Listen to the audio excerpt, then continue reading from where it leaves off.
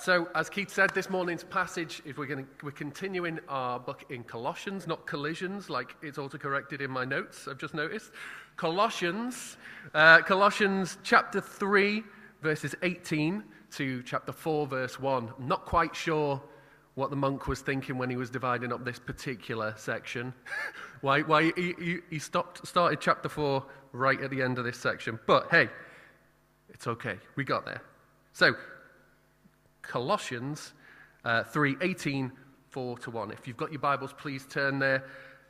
It says, "Wives, submit to your husbands, as is fitting for those who belong to the Lord. Husbands, love your wives and never treat them harshly. Children, obey your parents, for this pleases the Lord. Fathers, do not aggravate your children, or they will become discouraged. Slaves, obey your earthly masters in everything you do. Try to please them all the time, not just when they're watching you. Serve them sincerely because of your reverent fear of the Lord. Work willingly at whatever you do, as though you are working for the Lord rather than for people. Remember that the Lord will give you an inheritance as your reward, and that the master you are serving is Christ. But if you do what is wrong, you will be paid back for the wrong you have done, for God has no favorites. Masters, be just and fair to your slaves. Remember that you also have a master in heaven." So what is this passage about? Well, this passage is a manifesto of love and equality within God's plan for relational order in the family. It's about authority and submission. It's about obedience and human flourishing.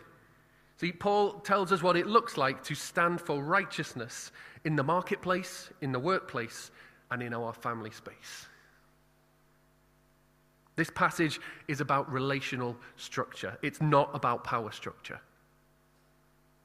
It's about the great leveler of Christianity that transcends societal expectations and tears down our ideas of authority and submission, those ideas that we all too often allow to dictate our value to us and tell us how we are to treat people and be treated. And it shows us God's better plan and gives us a deeper, more beautiful understanding of what it means to live in submission. And although the teachings of this passage do take place in the framework of the family unit, which included slaves who, in the absence of an heir, would often inherit their master's wealth, they are a reflection of the wider teachings of the New Testament. So, whilst we look at the specific example of the family this morning, I also want to draw out the main principles of this text and apply them to our lives and context today more generally. But the main theme of this passage is submission and relationship. So straight out of the gate, we read that for wives, this means submitting to your husbands. Now, please don't throw anything at me. I know in this age of feminism, it seems to be an almost offensive notion, as if submission is the same as subjugation. To submit is somehow to degrade your own value as a human being. That's not what this passage means at all. In fact, the following command to husbands to love your wives and never treat them harshly makes this clear. This section is not a blank check for men to subject and mistreat women in their lives. It is not, and neither is it a command for women to endure or accept unloving or abusive behavior. In fact, in the parallel of this teaching in Ephesians 5, it goes one step further and commands husbands to love your wives just as Christ loved the church and gave himself up for her. I mean, I wonder, who wouldn't want to submit to a partner who loved them like Christ loved the church? I wonder how different the institution of marriage would look if we men took these verses to heart.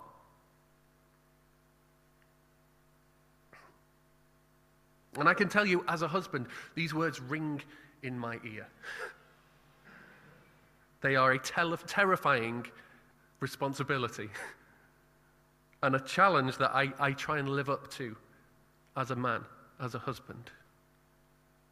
Men, I challenge you with that.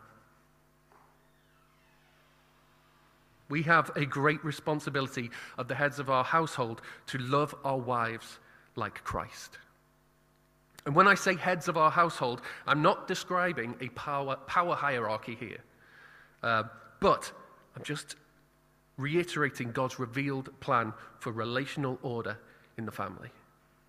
Matthew Henry put it this way, and I love this quote.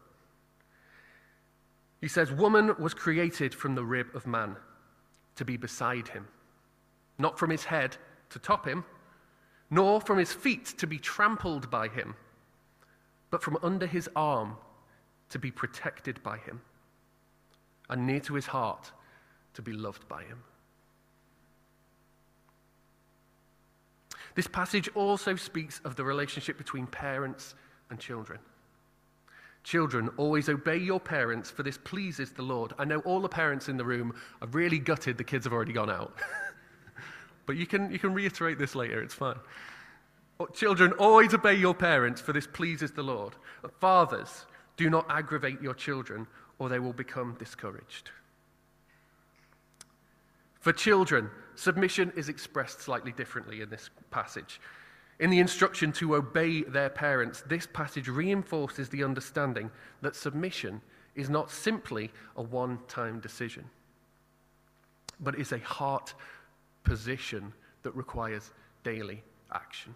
It requires a response. Children are told that it pleases the Lord for them to obey parents, and obedience is the fruit of submission. You cannot be truly submitted to someone if you refuse to obey them. Nor can you obey someone without being submitted. And verse 20 tells us that the obedience that flows from being rightly submitted to our parents actually pleases God. How mad is that? That we, in an act of our will, can do something that adds to the pleasure of God, the creator of all things, who is completely perfect and full, and yet he tells us that there is something that we can do that adds to his pleasure, that adds to his joy. What a motivator. Kids, if you're watching this back later, this means that when you are asked to tidy your room, I'm going to look at the camera because there's none in the room. This means that when you're asked to tidy your room, God is pleased when you do it. Or when you're asked to unload the dishwasher or do your homework. Your obedience to your parents doesn't just honor them or simply help you develop the skills that you need to mature as an adult. No, by obeying your parents, you are exercising your will in a way that actually gives pleasure to God in heaven. And for parents, verse 21, yes, of course there are, I wouldn't say children, but younger folk in the room. For parents, verse 21 gives us another reminder that headship comes with responsibility. A responsibility to love our children well and not to aggravate them. That means don't tease them when they start showing interest in members of the opposite sex. Or mock them when you walk into their bedroom and you catch them dancing like nobody's watching. Okay? Or when they attempt to use a new word or phrase in conversation and get it completely wrong. I can't think of a specific example here. As parents, the most significant area of ministry any of us will ever have is our children. And so if we want to help them grow as part of a loving, godly family and ultimately grow in their submission to God, then we must ourselves be obedient to God's direction to us as parents to model righteousness, grace, and unity in the way we treat them. We also see this dynamic of submission and relational order played out in the slave and master scenario. Now, in the context into which this letter was written, what constituted a slave was wide and varied. it varied from what we imagine when we hear the word slave. You know, someone being a simple belonging and treated with all the respect and care that you would have expected from the chattel slavery of the 17th and 18th century. It went from that through every degree of servitude up to and including adoption and sonship. So what dictated their position was the nature of their relationship to their master. In that way, it's not appropriate for us to take these verses as a direct comparable of employer and employee relationships. It's really not. But it is certainly something that we can apply to our workspace relationships. So, verses 22, slaves, obey your earthly masters in everything you do. Try to please them all the time, not just when they're watching you. Serve them sincerely because of your reverent fear of the Lord. Work willingly at whatever you do, as though you were working for the Lord rather than for people. Remember that the Lord will give you an inheritance as your reward, and that the master you serve is Christ. But if you do what is wrong, you will be paid back for the wrong you have done, for God has no favorites. And masters, be just and fair to your slaves. Remember that you also have a master in heaven. So if we do take this teaching and apply it to our workplaces, as employees, we are told to submit to those in authority over us at work. Yes, even when we think the boss is a wally, even when we're convinced they've got it wrong, even when we feel unappreciated and unmotivated. This scripture tells us to submit and serve sincerely, not because the person deserves it, but out of reverence for God, and to work at whatever we do as if we are doing it for the Lord himself. This is a real challenge. You know, I can testify over a couple of decades spanning a number of different jobs and various qualities of boss, let's say. It is a difficult thing to swallow. I would like to point out, though, that just as in marriage, this is not a command to tolerate abuse or bullying or negligence in the workplace. We are called to godly submission, not abusive subjugation. But thankfully, in verse 24 and 25, we also have the comforting assurance that when we stand for righteousness in the workplace, when we work as to the Lord and remain rightly submitted to authority, we are promised God's reward and ultimate justice. I know and can testify from difficult situations I've faced in past jobs, the great release that comes from knowing my ultimate responsibility in my work is to the Lord. That I can follow his command to submit to even the most difficult and unlikable boss and trust him to take care of everything else. And know that in doing so, he takes pleasure in me as I grow in my faith and bear witness to his glory to those around me. And to those of you in this room who are the boss, who are in authority in your workplace, everything I've just said about your employees applies to you too. But you also have the God-given responsibility to use your position wisely, to act justly in your role.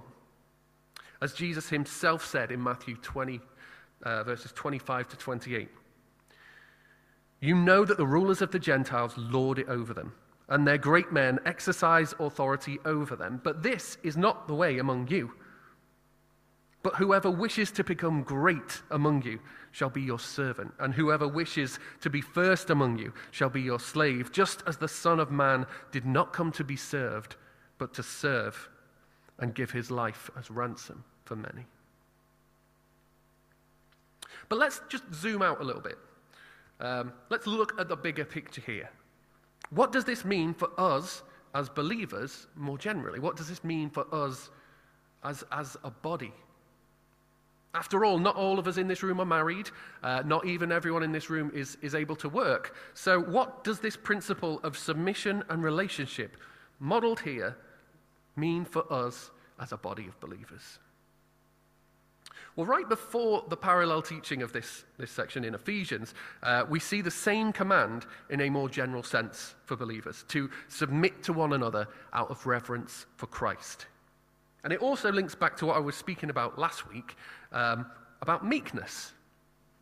See, submission, like meekness, is not an act of weakness. Let's not confuse meekness and weakness. And submission is not an act of weakness, but of rightly ordered relationship in the light of God's revealed plan for the church body. It's that domesticated strength, that power under authority.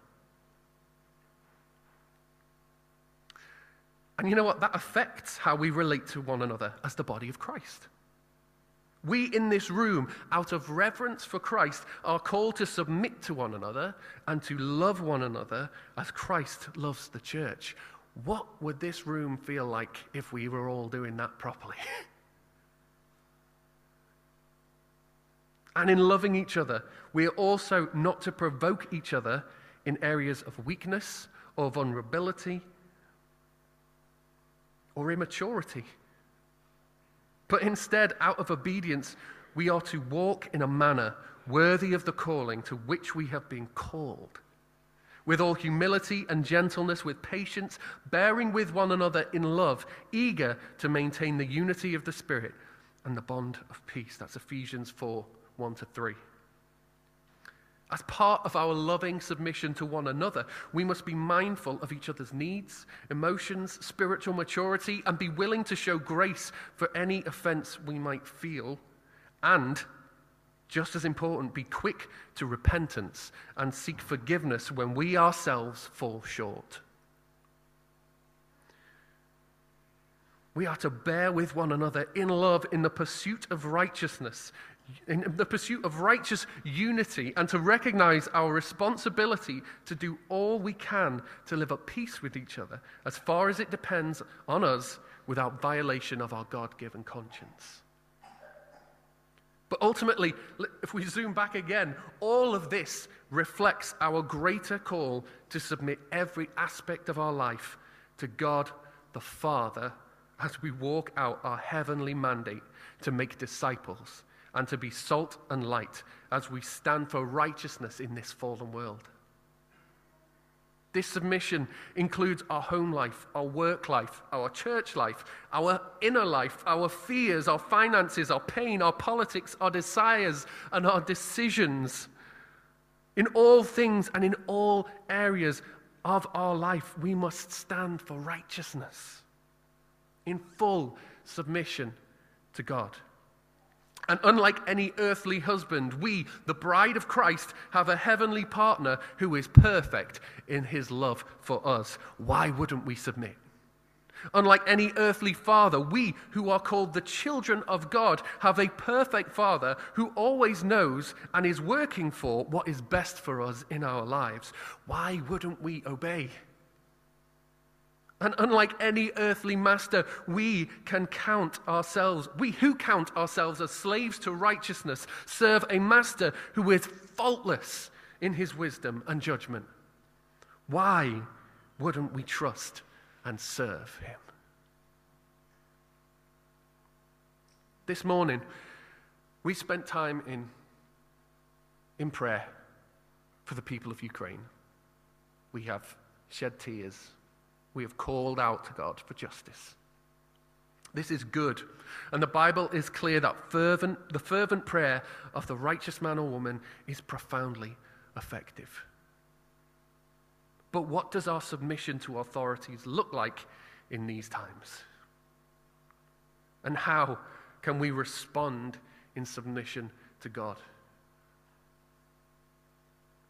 Well, the purpose of God in governing authorities is to restrain evil and lawlessness.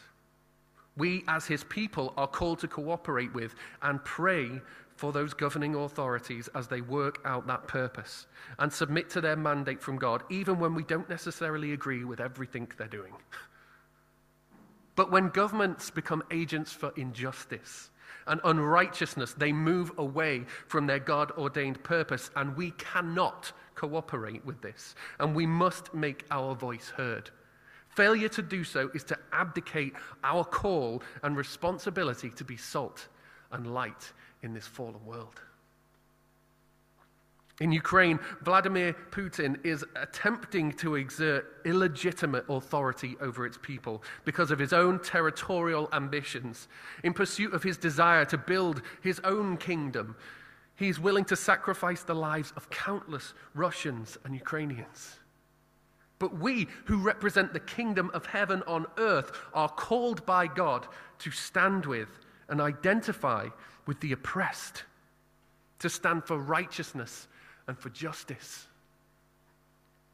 Whatever other motives may be at play, our government is also standing with the oppressed, with the sanctions and sanctuary for those displaced by this war. It is therefore entirely appropriate that we strengthen their resolve and encourage them towards greater generosity in this endeavor.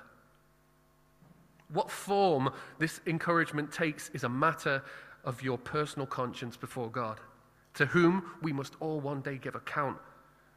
But I'll tell you one thing, prayer is mandatory. We need to be praying. But allow me to suggest some other steps, should you think them appropriate. Write to your MP. Encourage them. Point out where you stand on this issue and offer to pray for them. Don't just write to your favorite politicians. Write to everyone you can get an address for. Attend peaceful public gatherings. At 2 p.m. this afternoon, there is a gathering of believers, we've already spoken about it this morning, from the churches across this city to stand as one body and pray outside the town hall. I strongly encourage you to join us in attending. Not only are our prayers vital for the blessing and protection of Ukraine and the rest of the world at this time, but in our unity as believers, it will be a powerful witness to our city and to this nation.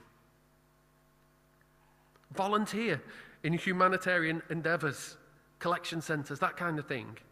Donate money to support the needy and displaced. If you are financially able and you feel led to offer even a small amount of support, then in our weekly email this week, you will see that we've set up a Ukraine Relief Fund, and you will find details of how to give into that in the email as well. That money will be distributed to the people and churches of Ukraine where it is desperately needed. This is our agape love. This is what it is to be a church who does what they believe rather than sings and hears about it. This is part of obeying God's call to submit to each other out of reverence to Him. But above all of these things, remember, the answer to this world's needs are not political, they are not social, they are not philosophical. Neither is there salvation in any other, for there is no other name under heaven given amongst men whereby we must be saved. The answer can only ever be Jesus. Submit yourselves to Christ. Pray at all times, seeking God for His will, for His intervention and protection, trusting Him for our needs and for the needs of those we weep for. Pray standing on the promise of Scripture that the weapons of our warfare are powerful to the bringing down of strongholds. Lord, in your name we trust. Amen.